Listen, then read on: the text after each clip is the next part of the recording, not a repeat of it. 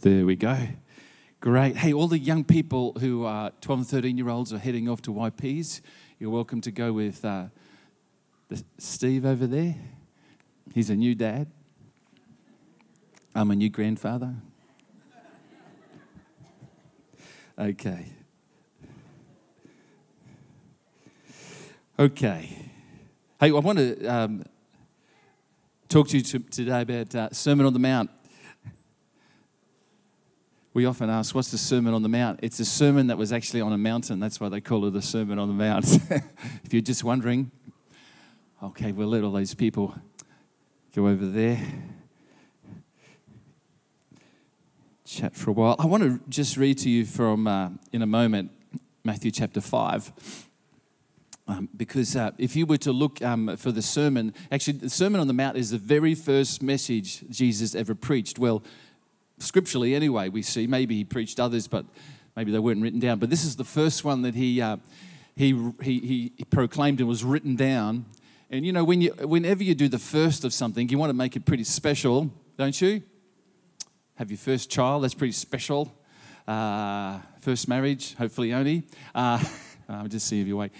That's very special. But Jesus preaches his first message, and it's Matthew chapter 5. It takes up 3 whole chapters, 5, 6, and 7. And just in case we didn't get it, Luke actually writes about the Sermon on the Mount as well. But Luke gives us the condensed form in one chapter, chapter 6 of Luke. So Matthew takes 3, what Luke puts down in 1. But I want to read you Matthew's account this morning. Matthew 5, 11 to 20. The other thing I just wanted to share, if we were to read all 4 chapters in regards, that's the 3 in Matthew, the 1 in Luke, if you were to read all 4 chapters about this sermon, the first sermon that Jesus preached, you could think that it's just a series of individual messages. Particularly in Matthew 5, you can think, they're just all little individual things that Jesus wanted to say. But the reality and the truth is that everything that Jesus says in 3 chapters of Matthew are connected to each other, okay? Can you just understand that? They're all connected. They all have a purpose. They all have a reason. They all have something that they're declaring. So firstly, we need to understand that. The second thing that you need to understand about the 3 chapters of Matthew, that we're not going to read all 3 chapters in the 1 chapter of Luke, you could think that it was... as you read these verses, you could think, this is all about Christianity versus the world, in the sense of it's kind of Christianity, those who obey God and those who don't obey God. You could think that, okay? But really it's not. It's not about Christianity versus the world. Because we understand that there's Christian values. They're quite diametrically opposed to the worldly values sometimes, aren't they?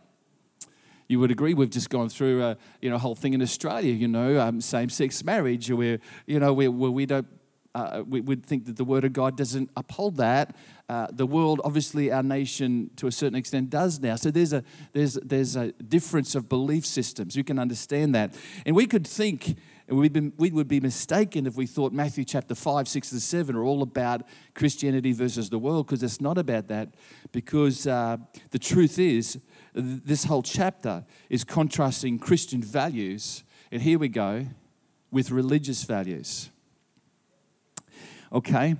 Because Christianity is not just different to the world, but it's completely different to religion this morning. It wasn't Jesus' day, it's still different today. Now, some of you might have a bit of an idea of what you think that is, but let's kind of just drill down on that a bit this morning. So, can we read? There we go, we can read Matthew chapter 5, verses 11 to 20. Here we go. It's on the screen for you. It says, "Blessed are you when they revile and persecute you and say all kinds of evil against you falsely for my sake." This is Jesus speaking, everybody. Verse 12, "Rejoice and be exceedingly glad, for great is your reward in heaven, for so they persecuted the prophets who were before you. You are the salt," verse 13, "you are the salt of the earth, but if the salt loses its flavor, how shall it be seasoned? It is then good for nothing to be thrown out and trampled underfoot by men. You are the light of the," what? Come on, you're the light of the world. A city that's set on a hill cannot be hidden, nor do they light a lamp and put it under a basket, but on a lampstand, and it gives light to all who are in the house. Let your light so shine before men that they may see your good works and glorify your Father in heaven. Do not think that I've come to destroy the law or the prophets. I did not come to destroy, but to fulfill. For assuredly I say to you, till heaven and earth pass away, one jot or one little tittle will by no means pass from the law till all it's fulfilled. Whoever therefore breaks one of the least of these commands and teaches men so shall be called least in the kingdom of heaven. But whoever does and teaches them shall be called great in the kingdom of heaven. For I say to you, unless your righteousness exceeds the righteousness of the scribes and Pharisees, you will by no means enter the kingdom of heaven. I want to talk to you this morning. You'll see I will use two terminologies this morning because there's a difference between Christian goodness and religious righteousness. You'll hear me say that quite a number of times this morning. I want you to grasp something today. I think it's incredibly powerful that's contained within these verses we read this morning. In actual fact, in all of the 3 chapters of Matthew's account of Jesus preaching this first message, there's some pretty powerful stuff. So we're going to contrast Christian values. And this passage is not contrasting darkness and light. It's not contrasting Christianity in the world. It's contrasting Christian goodness with religious righteousness. Okay? Now you may say, what's that really got to do with me this morning? Well, let's have a look. I would think we would all agree that the truth is, in the New Testament, the greatest moments of hostility that Jesus ever come across was when the religious leaders, the Pharisees, the Sadducees, the religious leaders came against him and opposed him and continued to criticize him over and over and over again because he seemed to be opposing them. And you know what? They would have been right. Because there's a difference between Christian goodness and what? Religious righteousness. In actual fact, Jesus was probably, while he sought to love them, he didn't have the most exciting things to say about them either.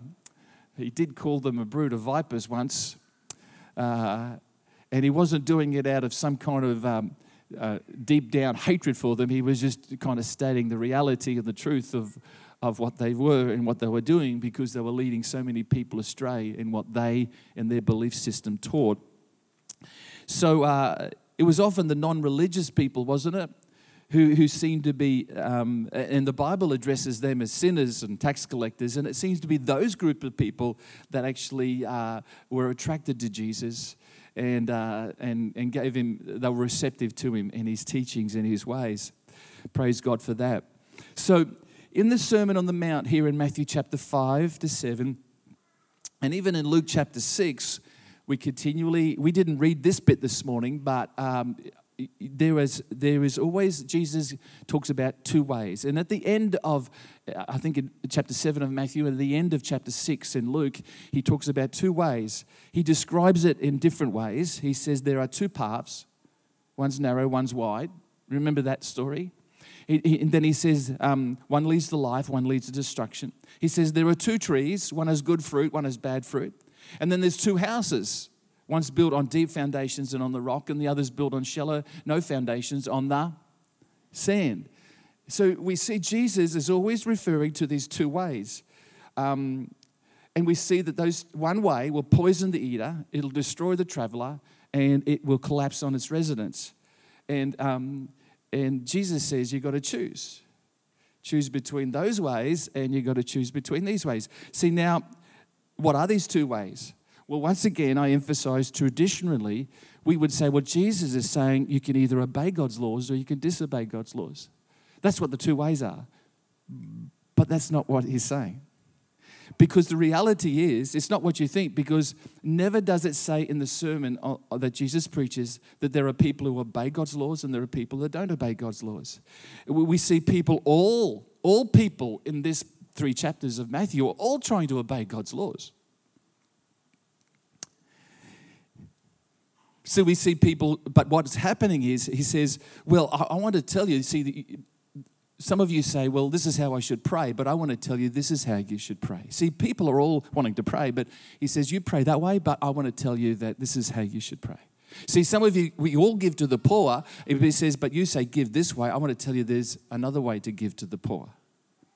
See, there's a difference between what you're doing and what I think and what should really happen.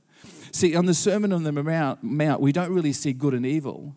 We see both groups of people praying, both groups of people giving to the poor, both groups of people going to church, both groups of people studying the Bible. Yet one is poison and the other is the way to life. Okay? I'm building up here. Just hang on there.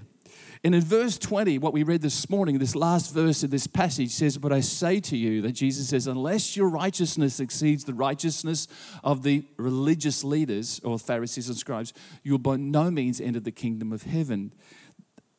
Very challenging thought. But I want you to understand that Jesus is saying you have to surpass the righteousness of the religious people.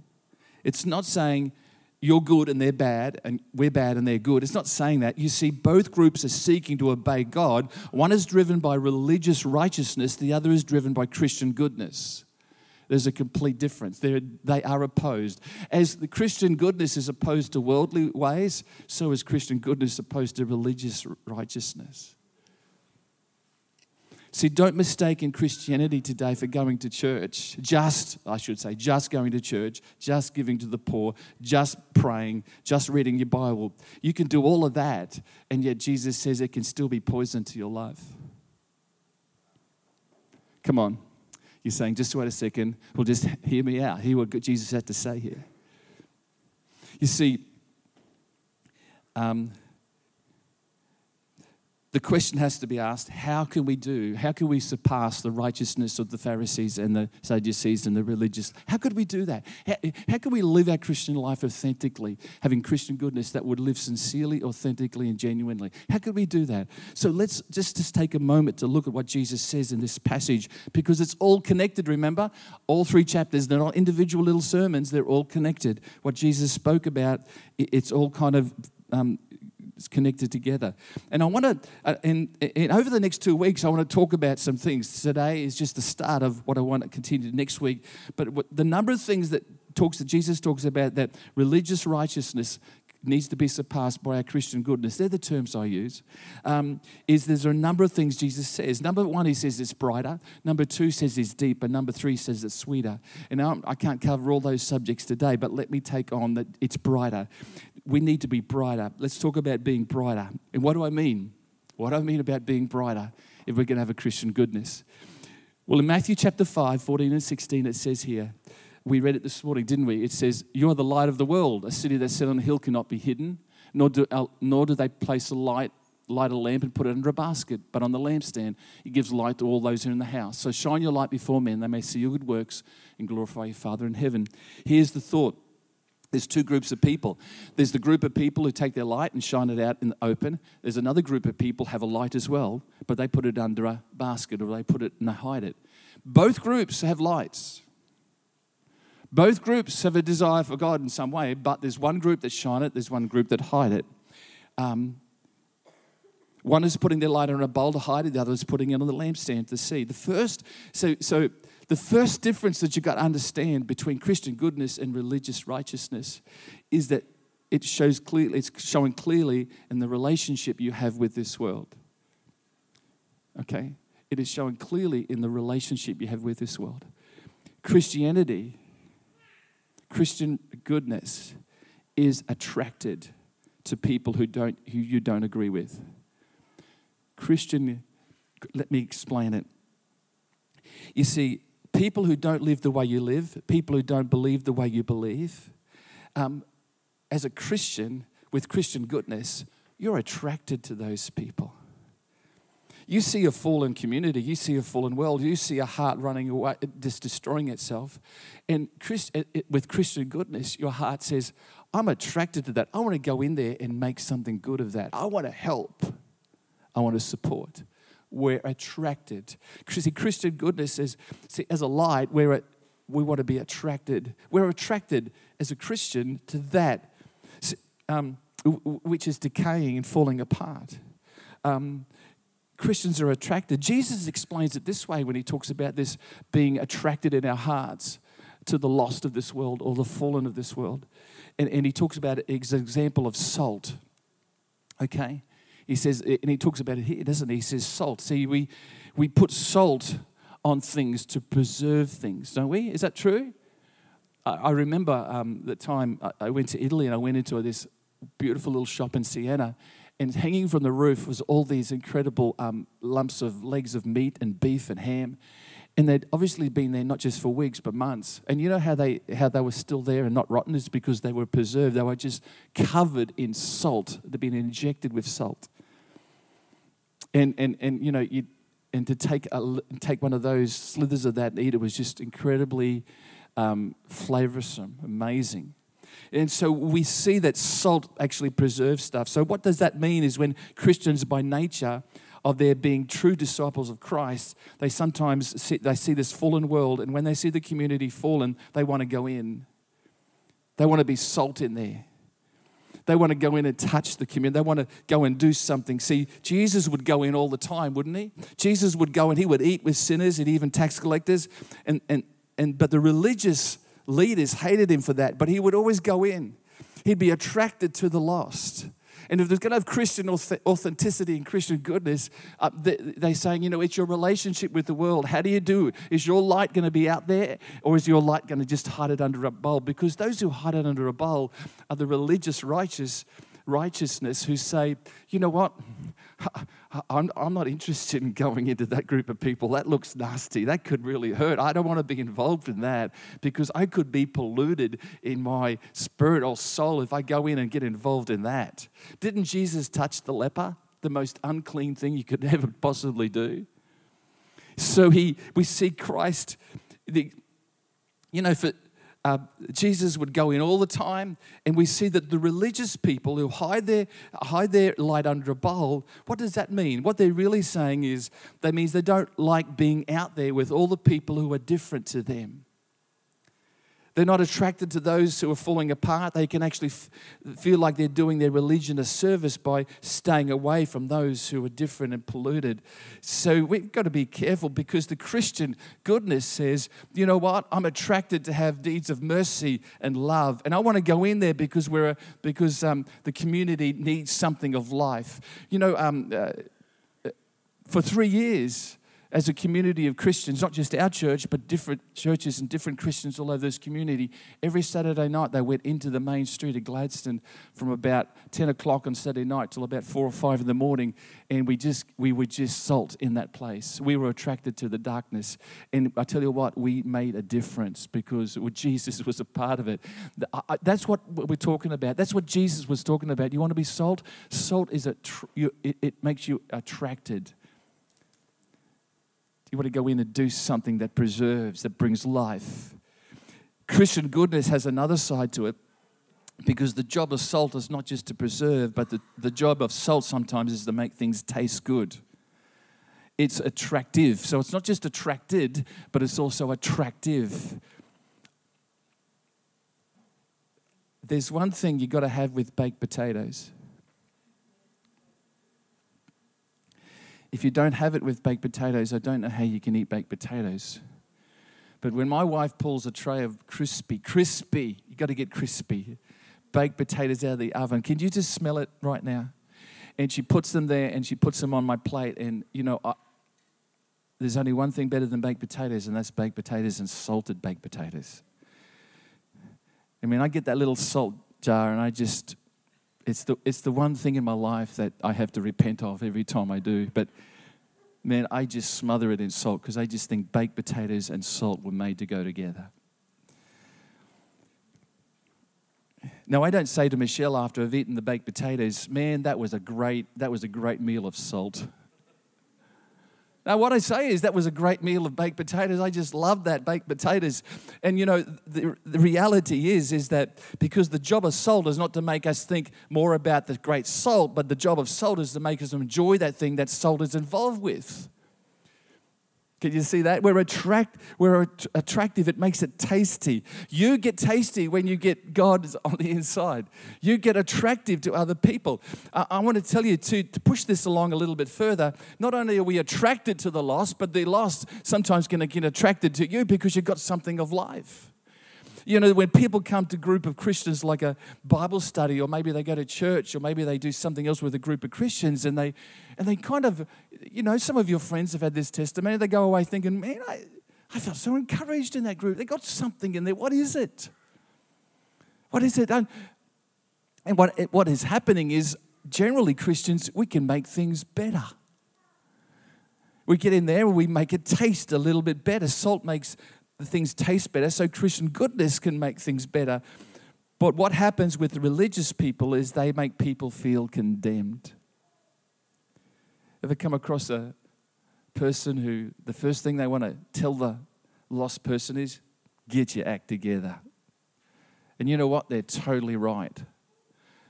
But you know what? That sometimes isn't the best way to start a conversation. Religious people are more looking at the reality of what the person's doing wrong than the reality of the person needs Christ. Because when the person gets a hold of Christ, often what they do wrong will drop off, you know. But, you know, there's a reality here. See, salt makes us attracted to and attractive to those others. See, Jesus speaks. He speaks in Matthew 7. If we were to read Matthew 7, he speaks about this little story. He speaks about the specks and the planks in people's eyes. Remember that story? He says, you know, some of you got a speck. You think you got a speck in your eye, but really you got a plank. And when we talk about that, what's that talking about? What's that talking about is we often think, well, that's just talking about not making moral evaluations about people, or not making moral judgments on people. You know, or we can't make moral judgments on people. I just want to tell you, folks, some people say, oh, you should never judge. Folks, you judge every day. We've got to judge. We've got to judge every day. You know, what we've got to do is we've got to make decisions about people, because if you did it, you could find yourselves in a lot of difficult situations. It's not that you don't love people, it's just that of course you make a judgment. Of course we make, you know, here's the truth. What Jesus is saying then, judging wrongly, because that's what he's talking about, judging wrongly. Judging wrongly is doing moral evaluations with superiority. Grab a hold of this.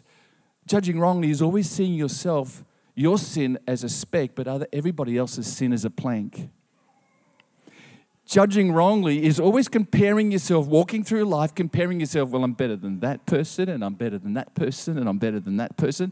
It's not, do you understand? That's what judging wrongly is all about. When we continually set ourselves up as someone better than someone else because that's the way it is with me. That's what Jesus is talking about. The truth is, we've sometimes all got just specks in our eyes, and we're all got planks in our eyes. But the reality is, don't walk around trying to work out, well, there's a plank person, there's another plank person. Oh, their sin's small. I'm better than all of them because I haven't. See, you know, it's always coming to the understanding of walking in the reality that, hey, we walk on equal ground and it's level ground. And it's not walking around not making moral judgments because we've got to. I'm not going to walk up to a murderer and say, yeah, have a go at me. We've got to make a moral judgment, haven't we? But it's walking up and thinking, well, their sin is far greater than mine. No, mine is just as bad. And Jesus is talking about this. The religious people, you know what the religious people always do? They're always making moral judgments based upon, well, I'm not as good, I'm not as bad as them. Do you remember there was a scene in the temple that Jesus explained? There was a man, a Pharisee came in, or a religious leader, and he stood there about to give his offering, and he said, you know, I just prayed this prayer. He says, God, I'm just glad I'm not like the other person right there. I give regularly. I pray regularly. I come to the temple regularly. Man, he's really blowing it in so many places. And yet the man who was down here kneeling, about to give his offering, said, Father, forgive me for what I've done wrong. Help me to, Lord, as I give this, take it, receive it. Can you see the different attitude? And so Jesus is saying, you know what Christian goodness is? It's not that we don't judge, it's just that we don't judge with the attitude that I've got, you know, superiority. It's a real killer in your Christian life. To walk around thinking, well, I'm so much better.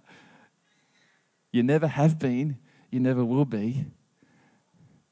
Because with Jesus, he takes us and he values each of us equally. See, the Christian message, the religious righteous continually walk around with a superior attitude, which is so sad, isn't it? So sad. I always remember, see, we can understand that.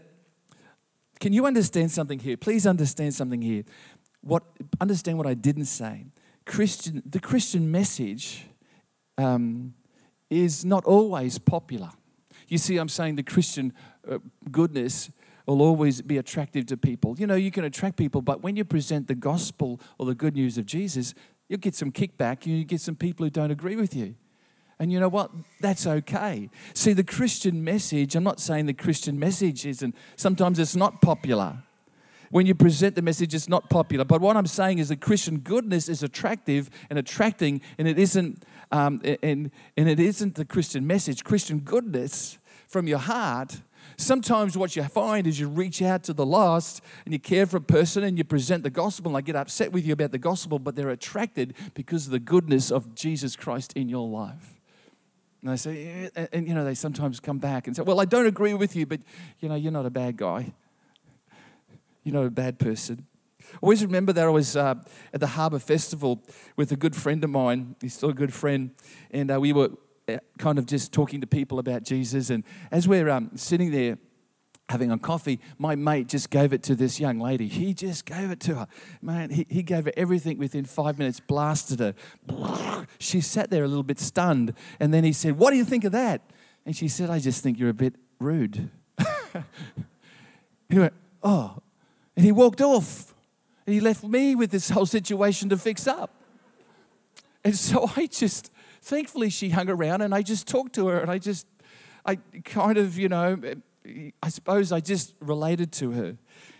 And I thought, and then we finally parted and I thought, we'll never see that lady in the kingdom of God. A year later, she walked through that front door. And she's come to this church and she said, remember me? I said, I certainly do. I said, how did you make it? Well, she said, you know, she didn't actually say exactly how, but I just think, well, something must have happened.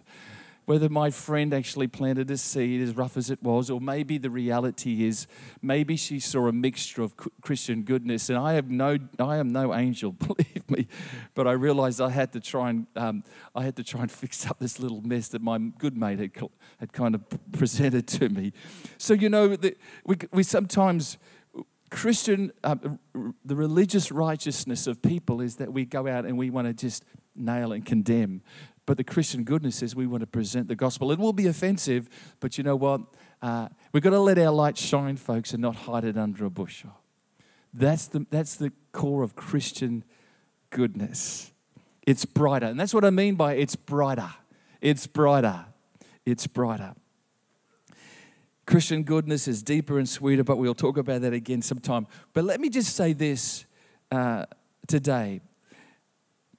In Matthew chapter 6, there's these wonderful verses Jesus speaks. Still, it's a Sermon on the Mount, and he says this, do not worry.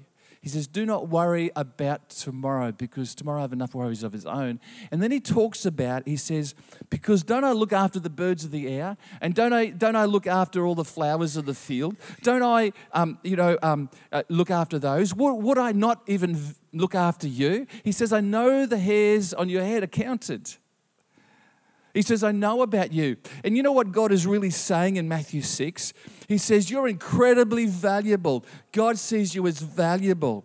And here's what Jesus is saying to us through the Sermon on the Mount. The difference between Christianity and religious righteousness is this. Religious people obey the laws of God, trying to get value, but Christian goodness obeys God because they already know they're valued by God.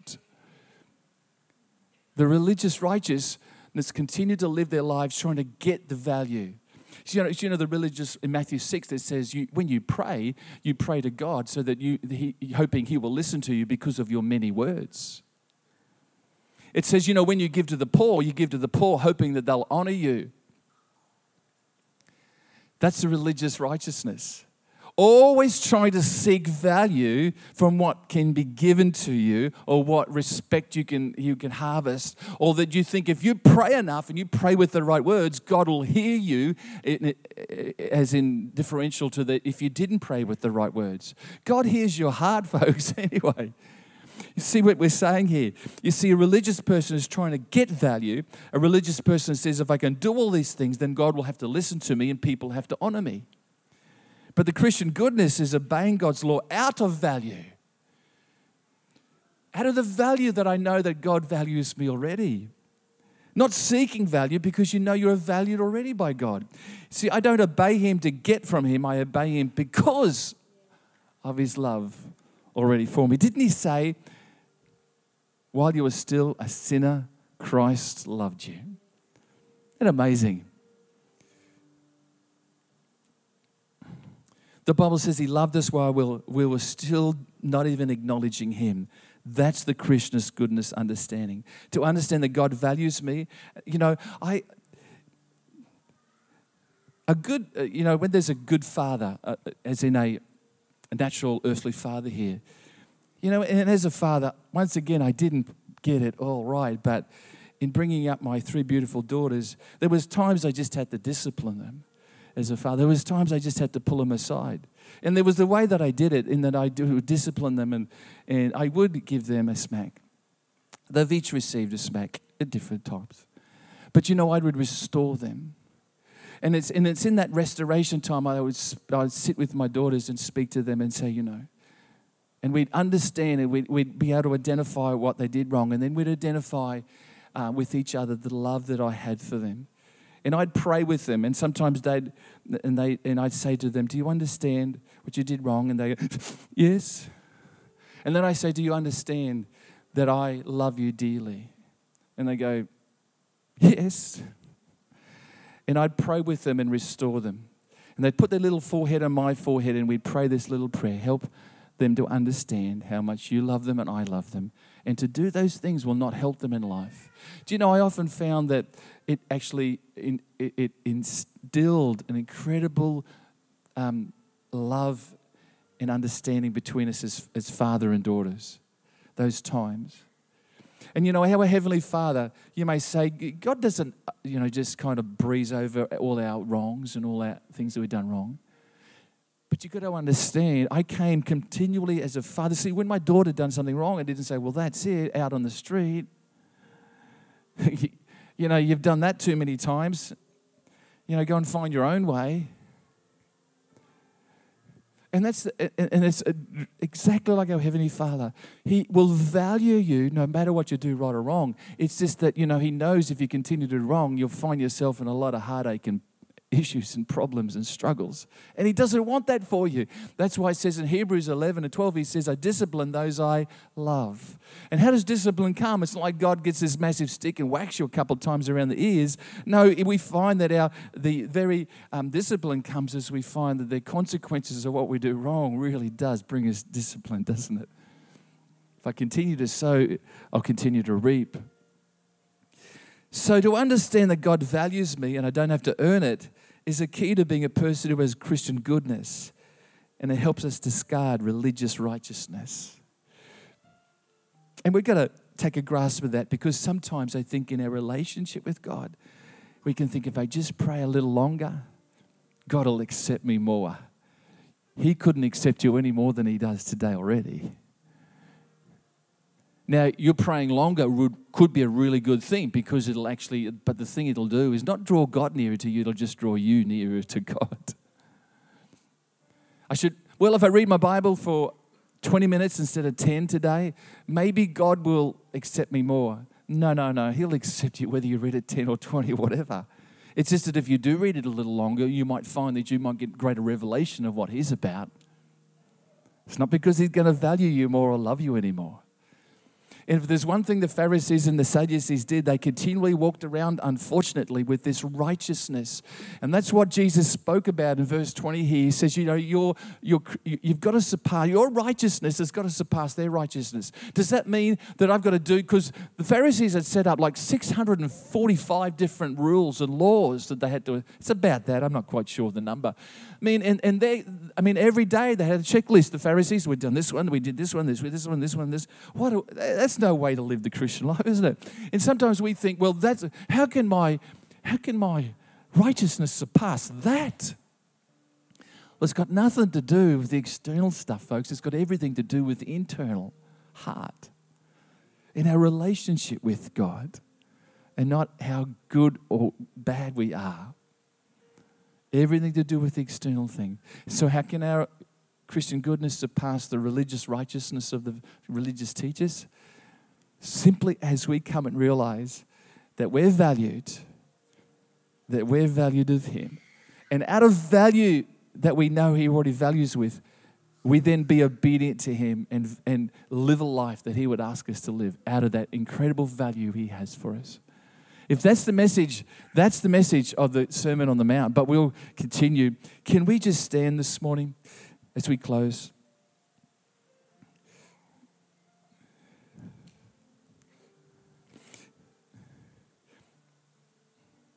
And I want to just pray.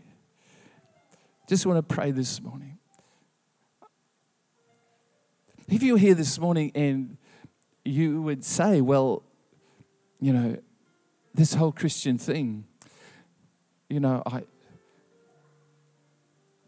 really need to get to first base. I really just need to come and I need to receive, because it says in the Word of God, you receive the Lord Jesus Christ as your personal Lord, that is Lord of your life, and Savior. That means He died to take away your sins and for you to be forgiven. You need a friend like that. You all need a friend like that.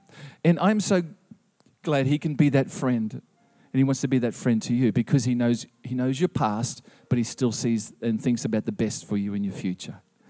And today, if you just need to say yes to Jesus Christ, you need to do that for maybe the very first time, or maybe again. I'd invite you this morning just to raise your hands. I'll see that hand. You can put it down and just say, pray for me. Pray for me. Not that my prayer is any more powerful than anybody else's, but this morning, it's getting past the works mentality and is plugging into a relationship with God. And you can do it through Jesus Christ. Right now, if there's anybody across the auditorium who just says yes to Jesus, just raise your hand and say, yep, include me in that prayer. Thank you. Anybody else this morning?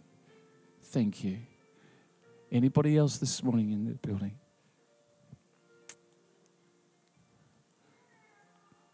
How about we pray a prayer together then? For two precious people who've just raised and responded, how about those particular people? I'll make it really easy. I say the prayer, we all repeat it after together. It's simply a response from your heart to God, even though I know I'm leading you in that prayer. It's your response to Him.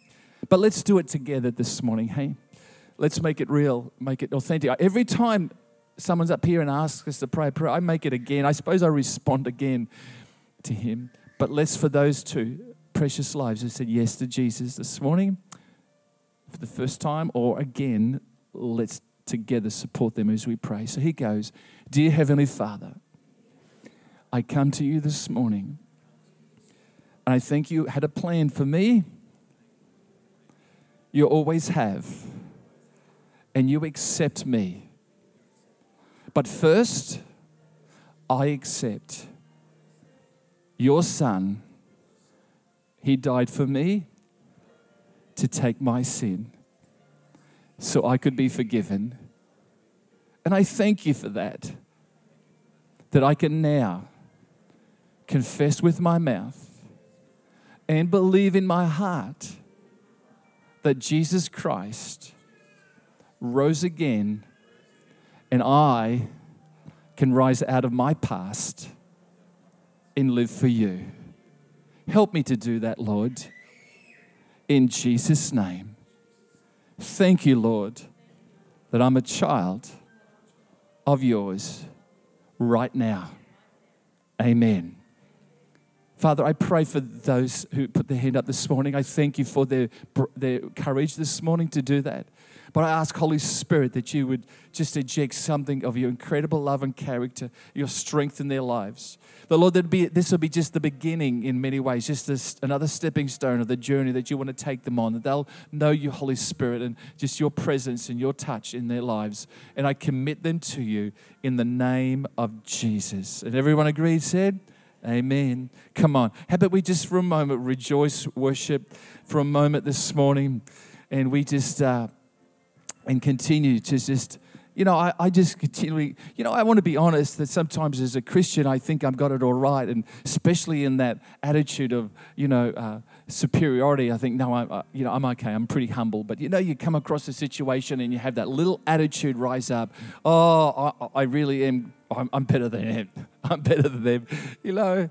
It's a real trap. Because you can go from Christian goodness into religious righteousness so quick. It's just a thought away, isn't it, sometimes? And you've got to realize, hey, God, I just need to be authentic and genuine. What I am is because of you, and I'm thankful for you.